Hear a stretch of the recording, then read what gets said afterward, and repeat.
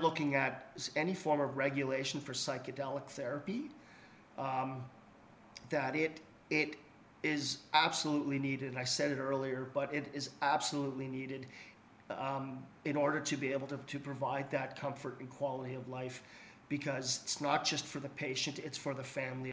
Hello, everyone, and welcome to another episode of the Daily Mushroom Podcast. Today on the show, we have Michael Kidd. He is an independent consultant working with various psychedelic companies, helping them navigate the complex world of government relations. He has about 25 years experience working with government and private companies, and his story about why he is now working in psychedelics is the most interesting piece. So Michael and I both share the commonality of losing our mothers to aggressive cancer earlier in our lives. And this is the driving force behind his work. And honestly, it's a huge force for me doing this work as well, of helping as many people as possible gain access to psilocybin therapy for end-of-life distress. Michael even went as far as obtaining his mother's medical records during her illness to get a better understanding of what she experienced, and it helped him immensely in his healing journey. So this is a very personal conversation. I think it's a really important one, and I really hope you guys get a lot of value out of this one and enjoy. All right, here we are. Michael Kidd, thanks for joining us today. I'm so excited for this conversation. I know we're going to dive deep into some pretty heavy issues that we have a similar experience, life experience in dealing with, and so I just really appreciate you coming on to talk about this. And tell us a little bit about. Oh, your dog's already popped up. I love it. You'll pop in every once in a while. Yeah. This is Clem, everybody. Say hi to Clem. Clem. Yeah. Thanks for joining us too. All right. So you're currently working in the psychedelic industry, and you got a history in media relations, government relations, maybe a master of relationship management. Would that be accurate to say? I wouldn't say I'm a master, but it's maybe I'm maybe a new term I could call myself is a professional mutt.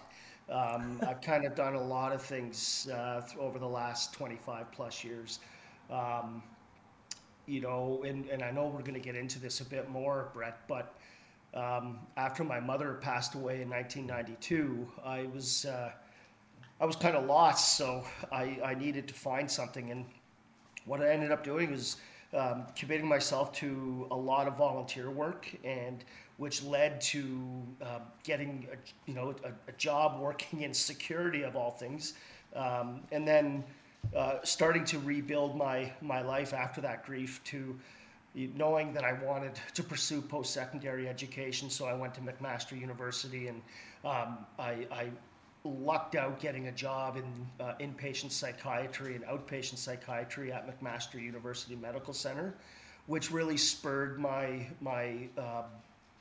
passion for understanding people, the things they do and why they do them.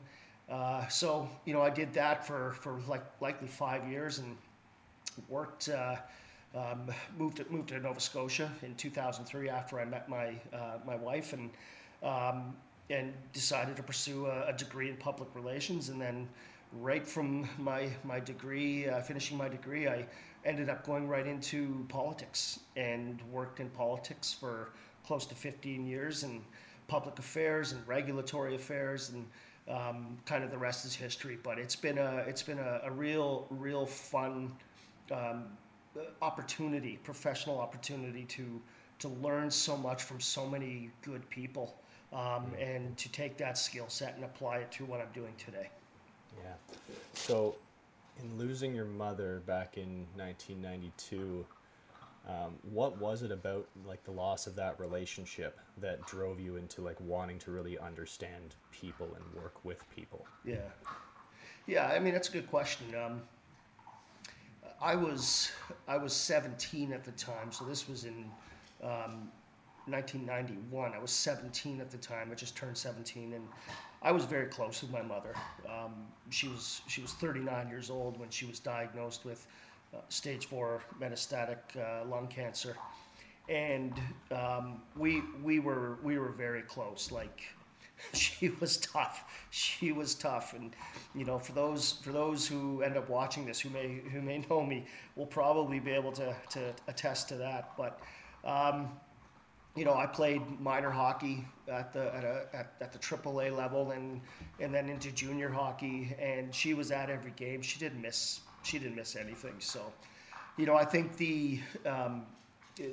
just the natural bond any son has with their mother is a powerful thing in understanding relationships as you grow, whether that's with your partner, whether you have children of your own. You learn so much from your mother. They're the primary caregivers from birth right through, and especially in those primary years of brain development and overall development between the ages of birth and 5 years old. So, that's the the thing that I'm really I think a lot about is her passing, and how much it really made me want to get to know people and understand people and empathize with people who are either going through a similar situation or just having a hard day. And I think that's the lesson that I've learned, and why I think her passing so many years ago, 30 years ago now, has been instrumental in helping me understand people. Right. Yeah, it's probably the biggest loss we can go through of a close relationship in our life, right? Like that connection that everyone has with their mother, that just goes back to spending those 9 months, those first 9 months of your real existence inside of them, and something through the birthing process too, right? Like there's a crazy connection, and this is something that I've worked with myself. I'd share with you my psychedelic experience too, of my intention, meaning on exploring the relationship with my mom, who passed away when I was 25, so not long after the age that you experienced that same loss. And you can really feel it in a psychedelic experience, that connection back to the roots, right, of like where the origination of us as human beings began. Yeah, absolutely. And I haven't gone on my journey yet. A lot of that trauma is still very, very entrenched in who I am as a person. There's anger, there's still grief. A lot of that has subsided, but it comes and goes still, because for example, I'll be at my son or my daughter's hockey game, and I'll look over at the stands, and I would know just instinctively where my mother would be sitting, where my father would be sitting, and it brings you back to that moment of when they used to be there for you. They sacrificed everything for you, and my mother did. She sacrificed everything so that I could have a decent upbringing for the years that we were connected, as you said, in utero right through to birth, and the 17 years after. But so yeah, I think there's always part of us that, as much as we deal with the trauma of losing someone, like our mothers, there's the ability to always reflect and introspectively look at how much they influenced your lives in all the years that go by without them. Yeah, and so now your current work with as a relations consultant with various psychedelic companies that you're now working with. One big focus I think you shared with me is working with companies with a focus on end-of-life anxiety, correct? Yeah, absolutely. And that's the reason, Brett, why I pivoted my business almost 2 years ago right into this space. I had known nothing about psychedelics other than consuming psilocybin mushrooms once when I was 19, and that's a funny story. I was at my friend's party, and I actually thought I was a hamster. I ran upstairs, and these were the days of the parties where everybody would come in with their jackets on and throw them in the bedroom. So there was about 40 or 50 jackets on the bed, and I was pretending that it was a nest. So anyways, that was my only experience I've had with psilocybin. But Now that I've learned so much more about the therapeutic impact that it has in treating end of life distress, palliative discomfort, all these different things that are so organically emotional. Because often when we think of end of life, we think of the pain, the physical pain that people suffer, and they do. I've seen it with my friends, I've seen it with my mother, I've seen it with all of my family. But I think we've also, as a society, done a great job over the last decade of really putting an emphasis on mental health, and that is where I think, psychedelics, and I think I speak for a lot of people, will have a profound and deep impact on how we move forward in that therapy to help the mind and heal the mind, even as we're passing through to the end of our journeys. Yeah, yeah, I agree. I've had a few conversations now with people. Yeah, I think they're tough conversations to have and listen to, right? When been through the experience that we've both been through of watching both of our mothers just being taken away really quickly and being gripped with fear and anxiety and just not really knowing what's coming next, not knowing what to do, how to act in those last few months when you're like facing your mortality. And it's that same story. People learn how to live if they only have a couple months left or weeks or whatever it is. They all of a sudden have this perspective of how they want to share their time with people, and the anxiety and stress melts away. And it's an incredible thing to watch someone go through. And I know that we both share this, right? As like, because we went through that and we saw the other side of it where there wasn't the option for psychedelic assisted psychotherapy for end of life distress. Like, we want to fight to have people have access to that when they need it, especially ourselves. Yeah, 100%. And I think that's for me, that's always been my catalyst or my motivation is to be a steward, to be an ambassador of some sort. I'm not a scientist. I'm not a psychedelic researcher. You'll never see me in a science lab building compounds or trying to isolate different compounds. But I think the skills that I have outside of the scientific realm, which are so important, are good communication skills and the ability to bring the right people to the table to have discussions with, say, Health Canada, with the health minister, and different territorial, provincial, or even state governments, as I've been able to do over the last year and a half. So, I think we're kind of at that point in time where people are asking more questions about psychedelics and understanding more. I've always said that those who are suffering end-of-life anxiety and palliative anxiety certainly deserve to have that peace. There's absolutely no reason in the world that those who are facing primordial dread and fear should not have access to psilocybin therapy. There's no reason for it. And I know Health Canada knows that. I know there are a lot of people who work at Health Canada who are very passionate about this, and they get it and they understand it.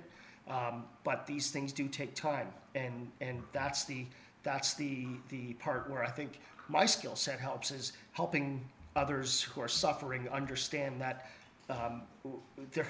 while they may not have all that time, we have to continue to fight and put this into perspective so that everybody understands, from the political side right through to the actual social side.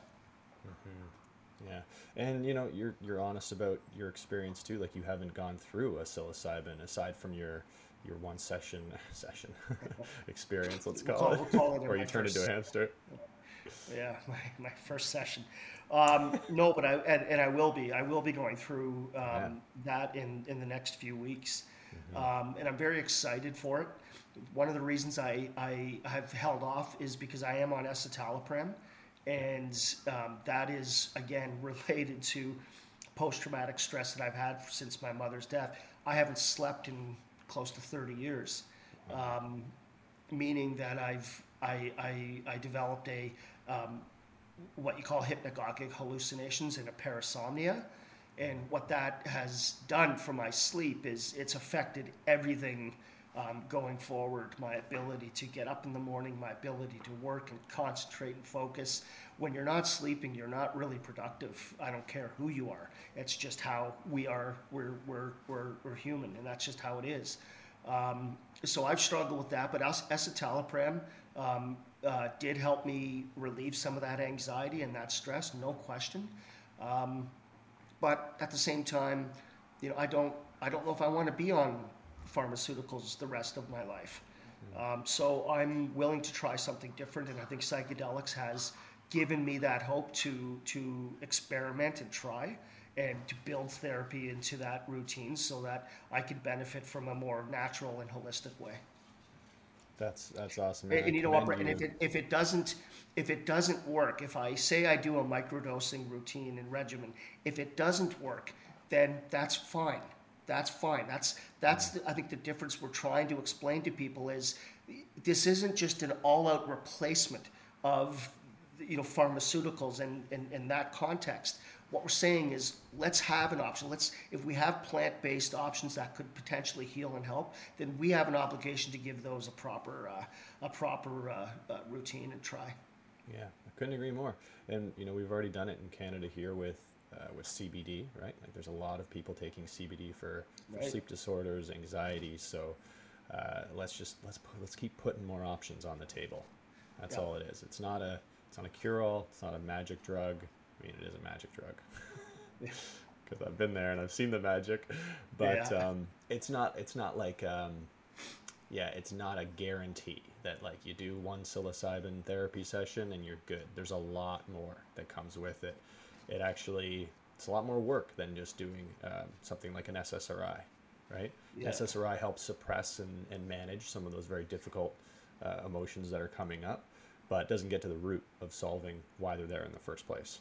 So, no, it doesn't. And again, this is where I think we have an obligation as a society to, if we're going to talk about psychedelics and their healing potential, then we also have to talk about accessibility, because there are going to be millions of people throughout this world who could benefit from these treatments, but aren't going to be able to afford the treatments that could help them. And so I think that's even in my world, I don't have a benefit plan. I don't have $500, $600, $700 to spend through an insurance plan on a psychologist or a counseling therapist. So that all comes out of pocket. Mm-hmm. So, there are ways that I think there's a lot of work that has to be done in that space to help the right people who need it most. And, I think you're looking at this generation of children who are already severely impacted by COVID, and what that's going to do to their future growth and development. We may never know, but it's going to, in the generations to come, have a severe impact. Yeah, we're all fundamentally changed after this 2-year experience of what we've been dealing with, right? And like it hasn't been realized yet what the impact is, but we just know that there is a significant impact, and we're gonna need alternative tools to help us through, something as like a collective trauma that we've all kind of been through here.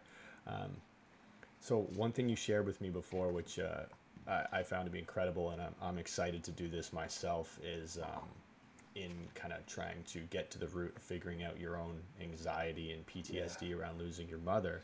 You actually went to the hospital where she was in palliative care, and you got her medical records, which is, I would have never thought to do that. And I really want to, because to help me understand, just beyond what she was telling us in those last couple months, I want to see like what she was actually like off the cuff, the stuff that she didn't feel comfortable to share with her family, maybe too dark, too scary.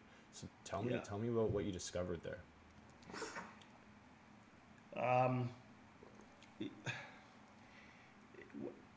The day she died on February 8th, 1992, I always knew that I wanted to tell that story. I wanted to share that story with with boys, with young men.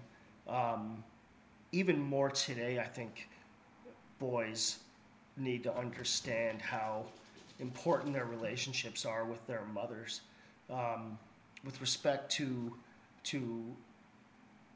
understanding the complexities that we all face on an emotional and psychological level. So I always knew I was going to tell that story, and so in 2011, I'd called the hospital where my mother was had gone through her final, through her diagnosis right through to the end, and I actually ordered her medical records, her health records from the hospital, and they gave them to me. I mean, it's freedom of information and access because I'm a family member, so I could not just call up and say, hey, can I see Brett's mother's records? That's illegal. But so I received a package a couple of weeks after. Remember, it cost me $92 to access them because they had to print off all the papers, but it was certainly worth it. And, you know, to this day, I was just looking at them again last night. To this day, it is probably the single most cathartic, therapeutic thing I've ever done, is to go back in time and really understand what was going through her mind, what was going through my father's mind, what was going through my mind, because I'm documented in those papers. And more importantly, how were the healthcare professionals around her treating her? What were they saying? Were they talking about her as just another patient, or was there empathy and compassion written in those notes? And I needed to see all of that. And every time I look at those records, it again is a just such an uplifting experience. So I plan to share those actually, and I plan to turn them into art, into an art display and exhibit down the road. I think the power of understanding grief and loss is really by going back and living in that moment and having a broader perspective of how it has impacted our own lives. And so I can't say enough about, for those who really want to heal, get those records, learn and understand where your parent, your mother, your father, whoever was going through, what they were going through at that time in history. And you'll come away sad, you'll come away maybe a little angry, but you'll feel better. And I know that because I've done it. So very powerful. Some of the stuff that was written, the day she was diagnosed, it was the 26th of July, 1991, and this happened. So within a month, she got really sick in June. Went back and forth with her doctor, and then she couldn't even lay down because the pressure was so bad, and her face had swelled up. And we had just been up to our property up north, northern Ontario, and we thought maybe she had been bitten by a black fly, or she had an allergic reaction to something. But she knew something was wrong. She knew. And so the day that she was diagnosed, is one that it's hard to explain, because for those who are listening will understand it, and for those who have gone through that experience will understand. But I remember when she told me what was going to happen and how devastating that was, but to see it actually written on paper, that when the doctor says, informed Mrs. Kidd of terminal C, her concern was, how am I going to tell my children? And, that says a lot about a person and their character when they know they're going to die. They've been handed a life sentence. They've been handed,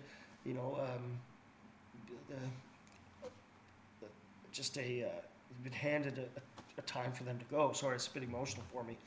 Yeah. But and the only thing they could think of is, how am I going to tell my children? How are my children going to handle this?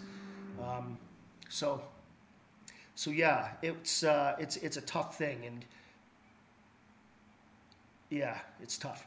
Yeah, and I mean, I just want to share with you that I can resonate to that from my experience as well.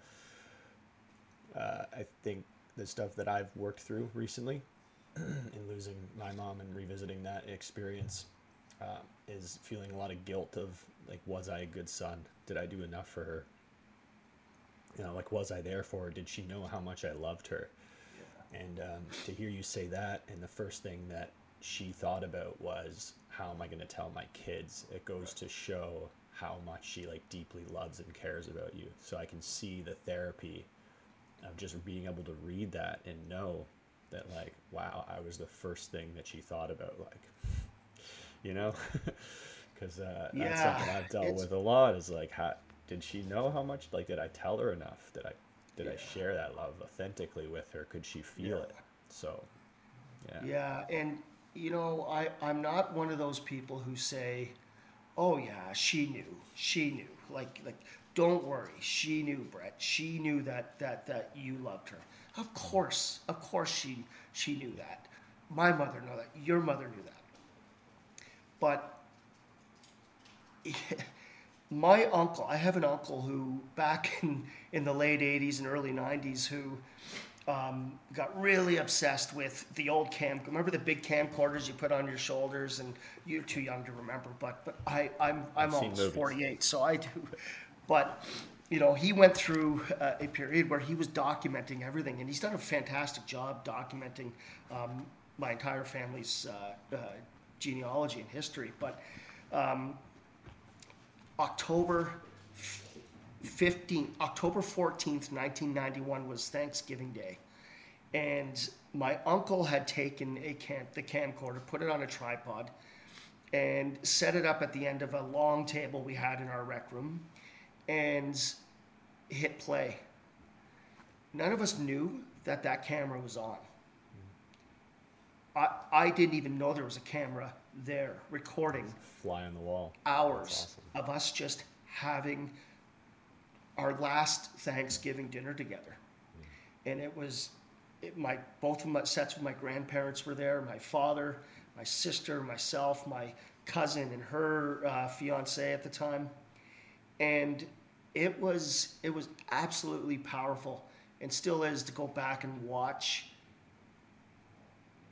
the sadness in the room.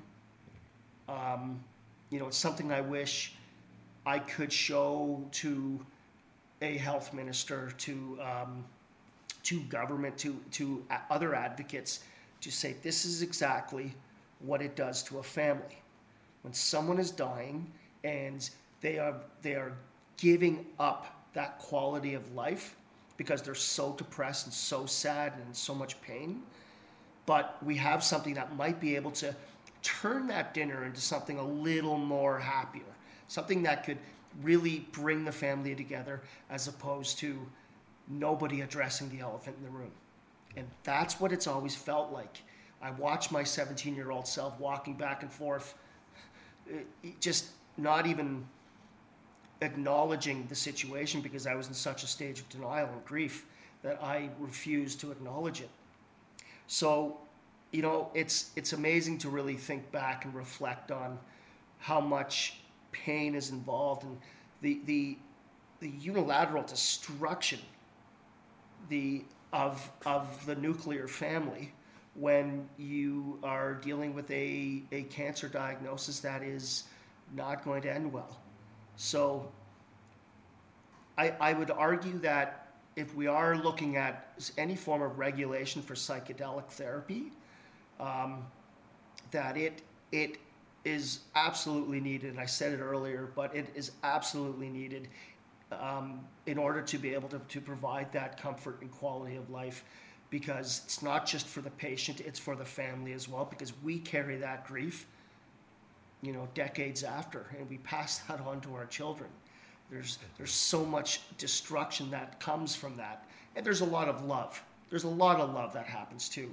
But I believe to the core of my soul that psychedelic therapy, psilocybin therapy especially, um, is is a panacea to really ending some of that pain that could be passed on through successive generations. Yeah. Yeah, I talk about the ripple effect a lot, right? So it's, and you have no idea, like, whether it's negative or positive, really, like, what the impact is. Um, you can project, maybe hypothesize, if someone is carrying a severe amount of trauma and anxiety, that, you know, like you said, there's obvious, there's silver linings that we carry as well, right? And, we're able to talk about this stuff and help people, but some people get so locked up through a traumatic episode like that it just destroys their life and potentially anybody's life that they're in contact with. So to not have this option, it's like, what is the ripple effect going out into the world of people carrying this trauma, that it's just so unnecessary with through 1 or 2 sessions of psilocybin therapy and some proper integration, and then family conversations, that you could mitigate so much damage, right? And like, what's I guess, like, the crazy question is, like, what's the risk when you look at the safety profile of psilocybin? Right. There's some risk, but it is so incredibly low for like what there is to gain. And the science speaks to that. That's the, in the conversations I've had with government officials, whether political or on the bureaucratic side, they get that. They understand that.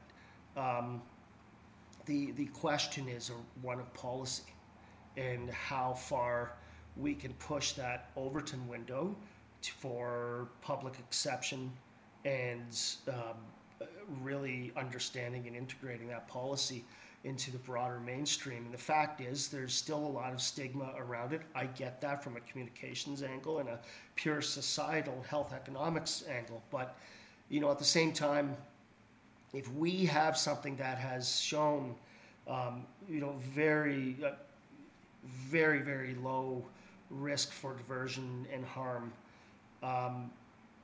people have said, well, let people who are wanting to access medical assistance and dying here in Canada, let them, give them psilocybin. Well, yes, I agree with that. I don't think we should just give it to them because they're dying and, here you go, you're dying anyway, so let's see how it works. How do you feel? No, they're not guinea pigs. We don't treat people like that. But what we do have is an obligation to say, you're facing this situation. A lot of the science already shows what you're probably feeling. We know that. Would you be interested? Would you help us by fighting for this cause so that we can pass that information on and help other people as we move forward? And you know what? I've met a lot of palliative and end-of-life patients, a lot over just this past year, but also throughout my life. And I can tell you every single one of them would say yes and have said yes. Wow. And to me, that is that's a game changer. We have to be, willing to continue to hammer that argument home with government, that this isn't about diversion.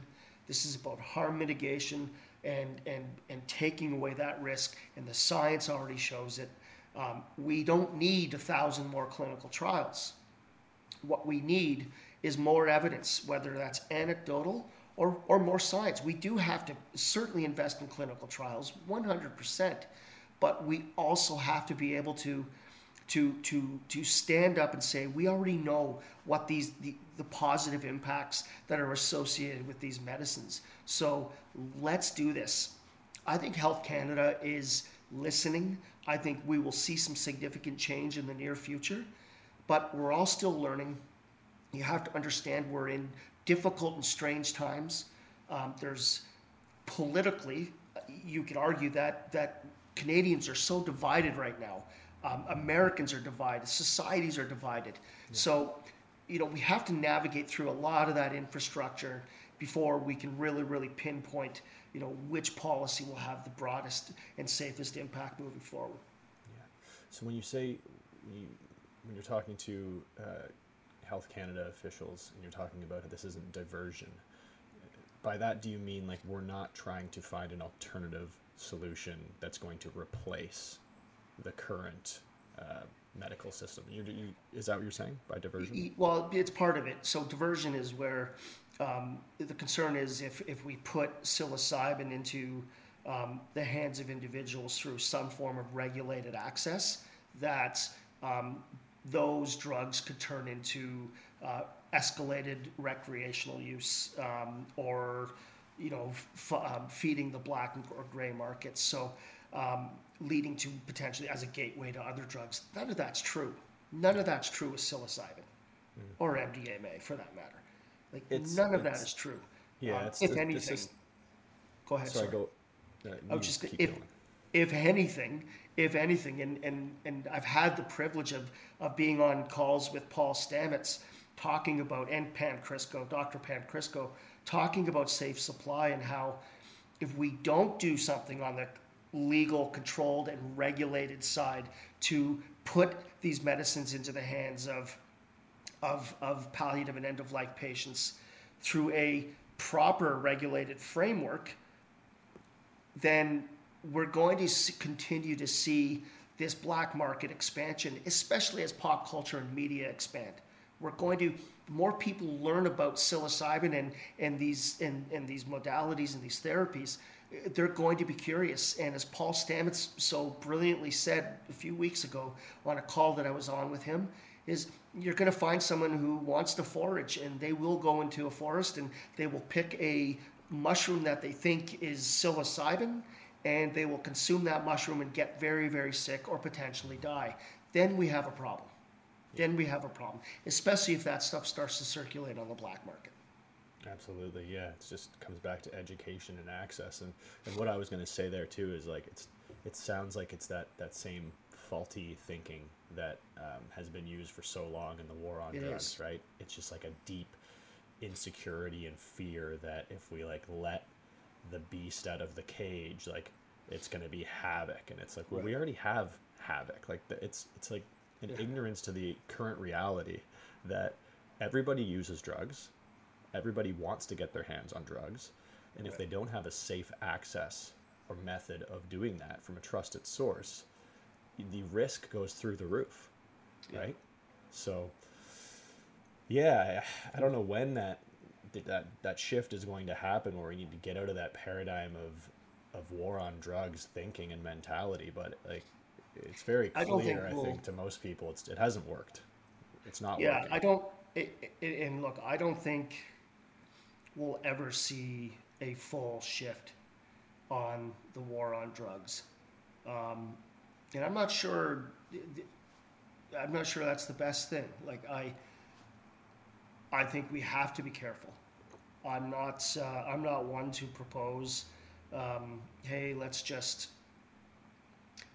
legalize drugs. Decriminalization is a whole different matter. I think what the war on drugs has done is it has definitely marginalized vulnerable populations, and look for mass incarceration by race, and you look at a lot of that stuff, and the socioeconomic data there is clear as day what the war on drugs has caused. But at the same time, we have to be careful with what we are consuming, which again, why it's so important to have a legally controlled product that is grown within the country, that is produced and supplied within the country under GMP certified standards that everybody can embrace and learn from and grow data from, so that we can all heal together. Yeah, absolutely.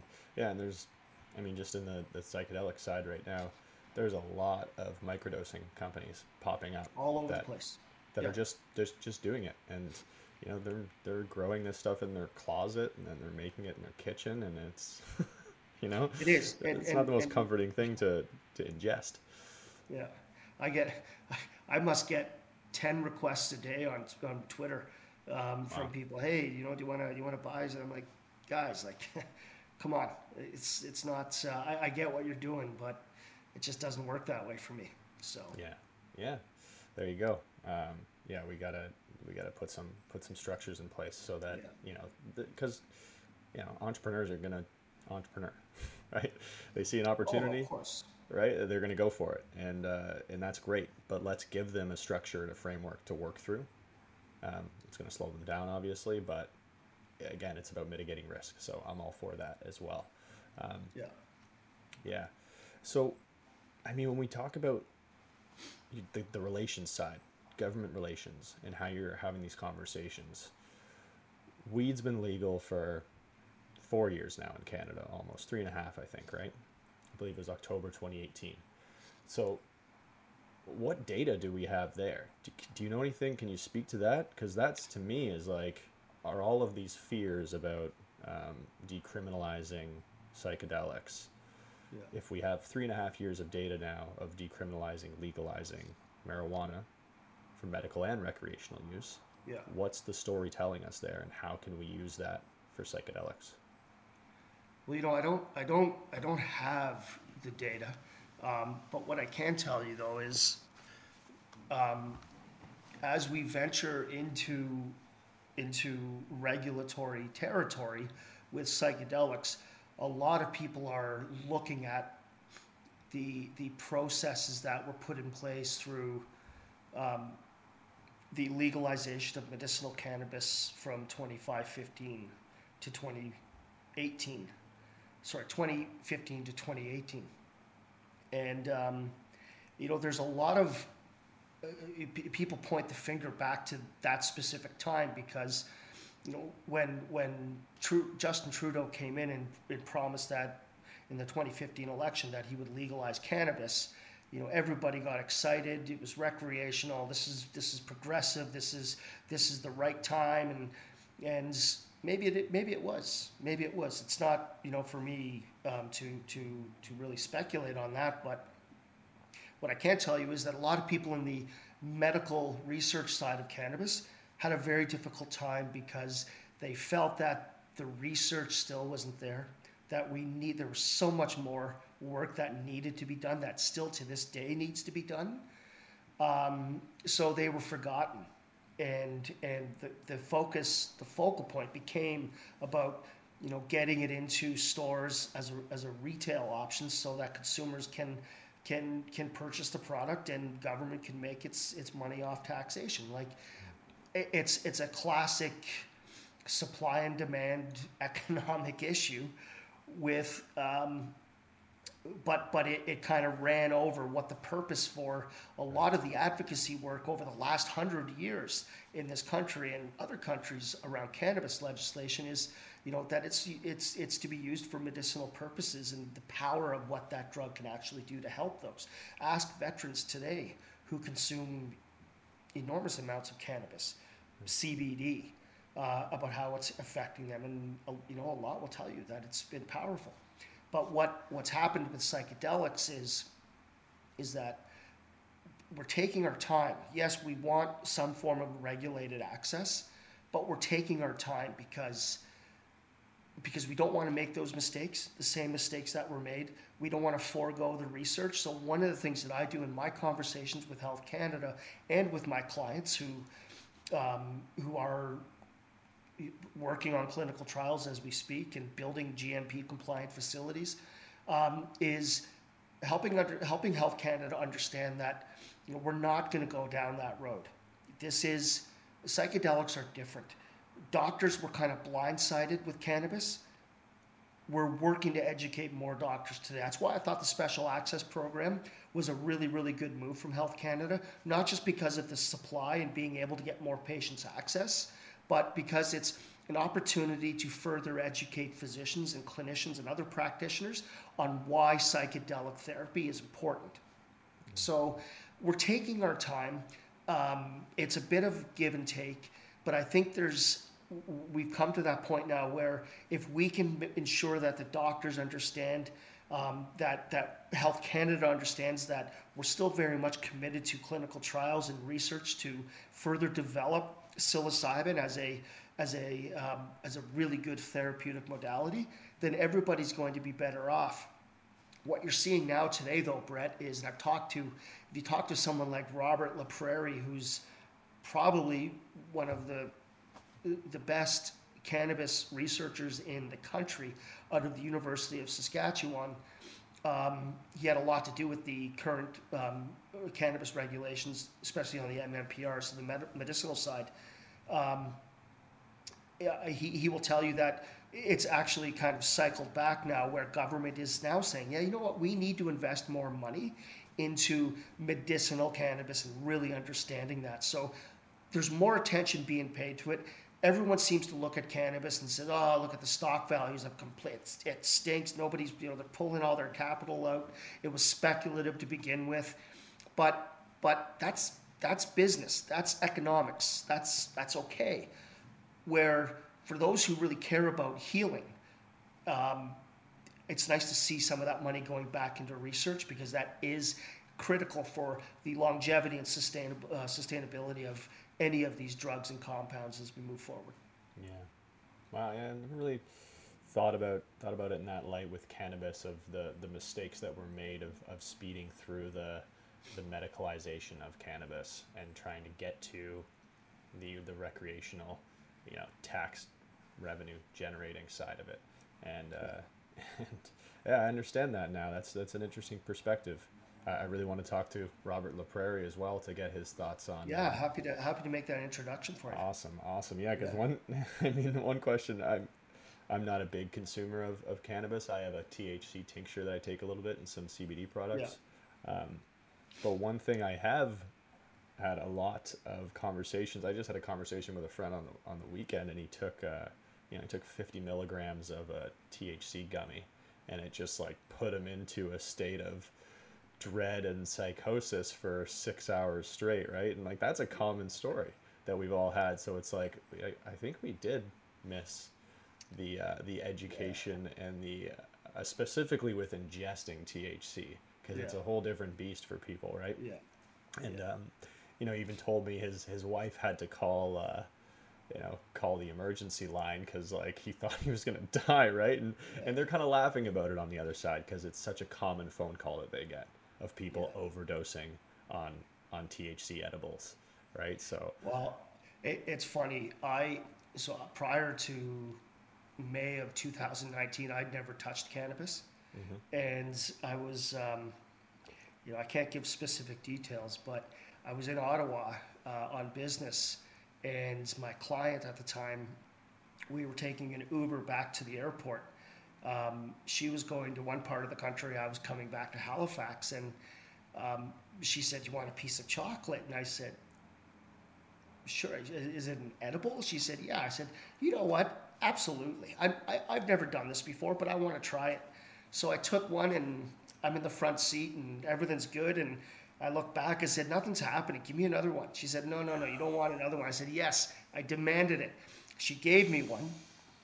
And by the time I picked my bag up and walked into the terminal, it was over. It was over. I sat in that terminal. I missed my flight. She missed her flight. And I laughed for 2 hours straight. But when I did finally get my flight figured out hours later, that's when if it was just, I went from a complete euphoria to utter dread. It was a horrible feeling. So anyways, that was my first experience as well. And but yeah, you learn, right? You learn. And unfortunately, a lot of people are learning the hard way with THC edibles. Well, and I think that's again, to go back to psychedelics and diversion, that is a concern, and it's a legitimate concern. I've spoken with a lot of, especially on the conservative side, I've spoken to a lot of conservative politicians who have said, we're concerned that these drugs will end up in the wrong hands, and people will abuse any type of regulated access. And again, we can only explain the science as much as we know it. And we definitely need to have more science. We know there's no risk of diversion, but we still need to continue to push that narrative forward and that message forward, because it's so important. And again, I think back to my mom, and when she was diagnosed, and I remember she asked our family doctor, what is there anything on the alternative? Like, there's an alternative therapy, because everybody always uses that term, right? What can I go to Mexico? Can I go to Jamaica? Is there something experimental? And I mean, we wouldn't have had the money to do it anyway. There was no GoFundMe back then, right? Right. So the doctor handed her a bottle of green pills and just said, "These are greens. They're probably not going to help you, but just, I think it was more of a psychological trick than anything." Were they So, placebos? Or were they? Yeah, it's tough. It's tough because I'd love to. It's that old question of, if you could go back in time to do anything, you'd want to have that 1 hour, that 1 minute with someone that you lost. And I'd go back to my mom, and there's a lot of things that I'd say, a lot of things I would have done different, kind of like what you said earlier. Was I there? Did I do enough? And I ask those questions of myself, every single day. But at the end of the day, I'll tell you this. I would be. It was so traumatic to be a 17-year-old boy waking up every morning to get ready for school, and to walk out of your room and head towards the kitchen, and peripherally you could kind of see around the kitchen into our living room. We had a big bay window there, and I would always see a little bit of commotion, just a little bit of movement, and I'd just peek my head around the corner, and I'd see my mom sitting in her rocking chair. I was in her house coat. She had lost her hair, and she'd be in that rocking chair, just slowly going back and forth and looking out at the sunrise. And the one regret I have is that I never walked up behind her and just talked to her and said, "Hey, tell me how you're feeling. What's going on?" That's a regret I have. But at the same time, I already knew what she was thinking. And I wanted to give her those moments to herself, that she was probably trying to answer a lot of questions. Was she talking to God? Was she talking to, I don't know. Like, it's one of those life's mysterious things that you never ever get to know. But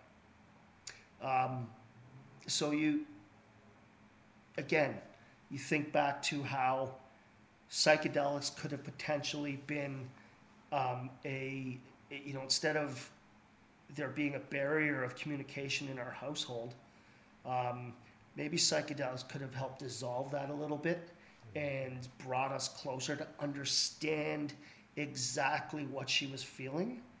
We know what somebody who's dying, what they're feeling. We could feel that anxiety, but it's the empathy.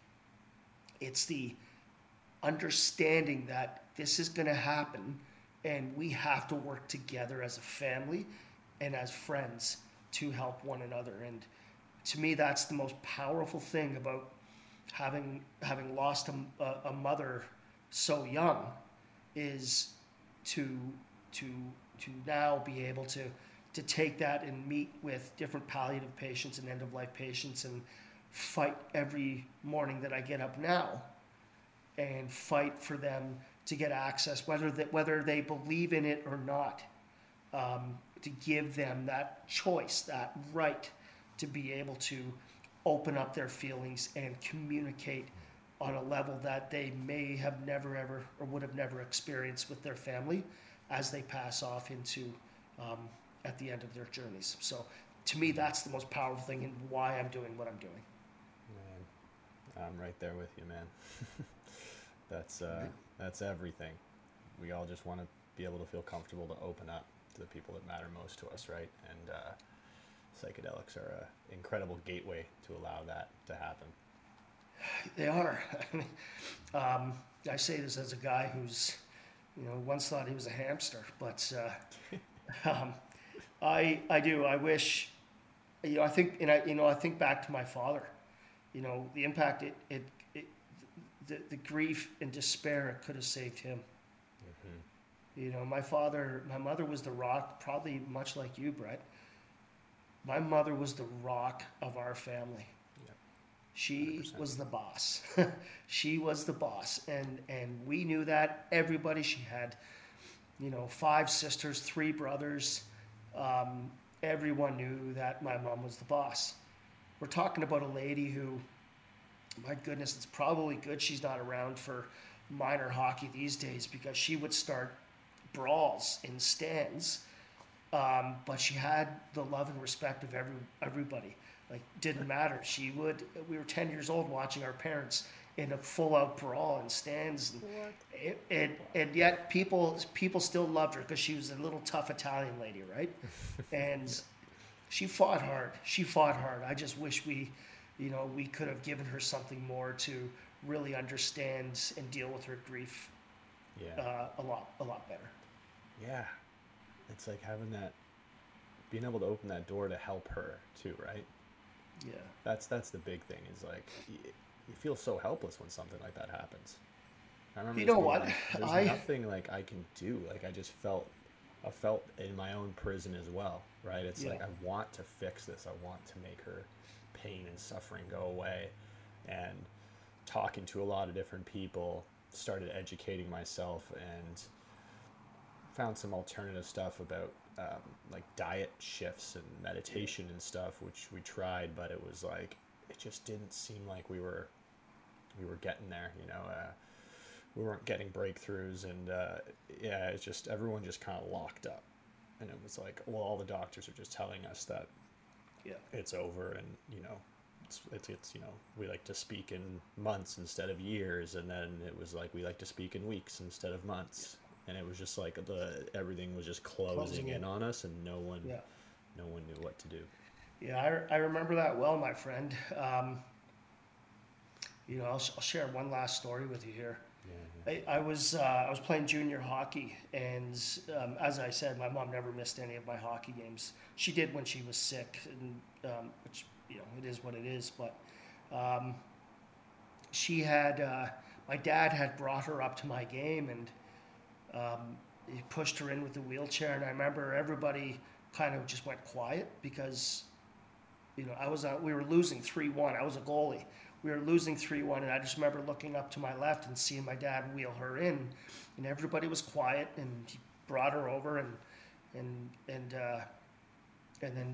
the play had resumed, and about an hour later, she could only handle so much, so she had to go home, and I remember everybody in the rink was quiet. There's probably 500-600 fans in the rink at the time, and I remember my dad saying, "Okay, Marion," to my mom, "say bye to Michael." And I remember looking up, and she mouthed the word. She was so weak at this time. She said, "Bye, Michael," like that to me, and I remember I just broke down on the ice. And the boys came back, and we won 5-3. But it's amazing, because when I went home that night, I walked in, and my dad said, "Hey, how'd you guys make out?" I said, "We ended up winning." And I said, "How's Mom?" He said, "She doesn't have much. She doesn't have much to go, right? Longer to go." I said, "Yeah, I saw it tonight, Dad." He said, "Why don't you go in there and lay down with her and just let her know that you're there?" And, it was other than having access to her health records, it was my way to start to break free from some of that grief and denial, because I laid there, and I remember rubbing her back, and she was coherent. She was in a lot of pain, and we just talked for a bit, and she fell asleep. And I knew at that moment, after an hour or so, after she fell asleep, when I walked out, I knew it wouldn't be long after that, and she was gone within a few days. And so, I think that's the key, is that we, I think where psychedelics could potentially help is making those moments a lot more powerful, and giving us that opportunity for clarity and empathy, and just walking everybody to the end together, as opposed to letting someone go and telling them, we hope to see you again. And that's a tough thing to do without that strong, powerful connection to spirit. And I believe that we could do that through psilocybin therapy. There's no question in my mind, from what I've seen, who I've talked to, and a lot of the research that's out there. Couldn't agree with you more, man. Thank you so much for sharing that story. That listening to someone like yourself as well that's gone through this at a younger age and with more years after it is a lot of therapy for me as well. So I just want to share that with you, that listening to this and seeing the parallels of our experience, super helpful. So I really appreciate you sharing the story. And there's so many of our listeners out there too that I'm sure have been through a similar experience, and I know that they always get a lot of value out of this. So it's important to keep sharing that story. And I know this is the first time that you've really shared it on a platform like this outside of a blog. So It is. Yeah. Thanks for your courage to share it as well. Well, you know what, Brett, I thank you for having, using this technology to share all kinds of different stories. And I think if you got something out of this today, that means a lot to me, because again, it's another step forward to bringing people together to understand that grief isn't something we deal with alone.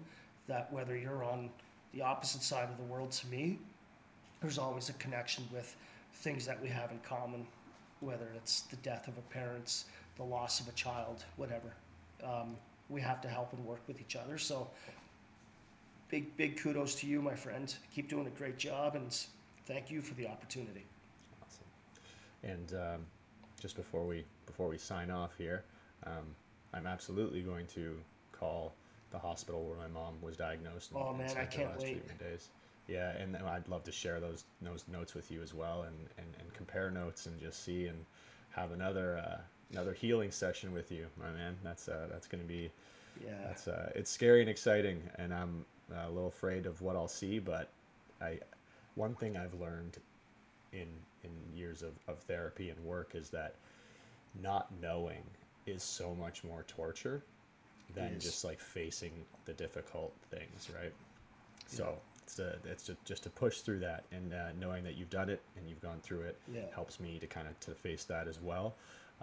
And is there anything you'd like to tell people about the work you're doing, or what they can personally do in their own to help? Yeah, I think just continue to communicate respectfully with parliamentarians. Just talk to them. If you see them out of the grocery store, you bump into them at an event, wherever, just talk to them. Say, hey, are you aware of this? And most of them will say, I've heard about it, I've read something about it. But just have the conversation. If you have an experience of your own, continue to talk about it. I will leave you this last thought too. When you do get your mother's health records,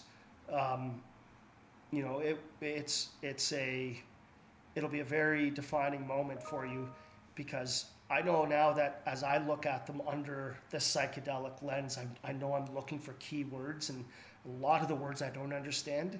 I have a couple friends who are doctors, so I may have them translated for me because I don't understand. I've been Googling a lot of the words, so I'm starting to put it together. But I'll tell you, the one word that was consistent throughout all of those documents was anxiety.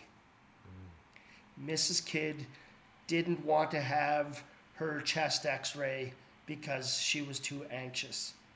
Missed appointment because of anxiety. Like, this is exactly why we need to have psilocybin assisted psychotherapy, to help people deal with these complex issues around death. So I welcome your experience, and I'm looking forward to you sharing that with everyone who's listening. So all the best to you, my friend, and people, keep fighting, keep up the good work, and don't turn into a hamster. That's all I ask. Beautiful. Thank you so much again, Michael. All right, man. Thank you. Well, that's it for this week's episode, everyone. Thanks for joining us. I really appreciate all you guys being here on this educational journey with us all. If you want to continue your education around the art, science, and business of psychedelics, I highly recommend you sign up for our newsletter. Just go over to dailymushroom.co, pop in your email, and every Friday you'll get a newsletter straight to your inbox that keeps you up to date on everything happening in the world of psychedelics. You can also follow us on Instagram at dailymushroom.co and TikTok at dailymushroom.co. Thanks again, everyone, and we'll see you on the other side.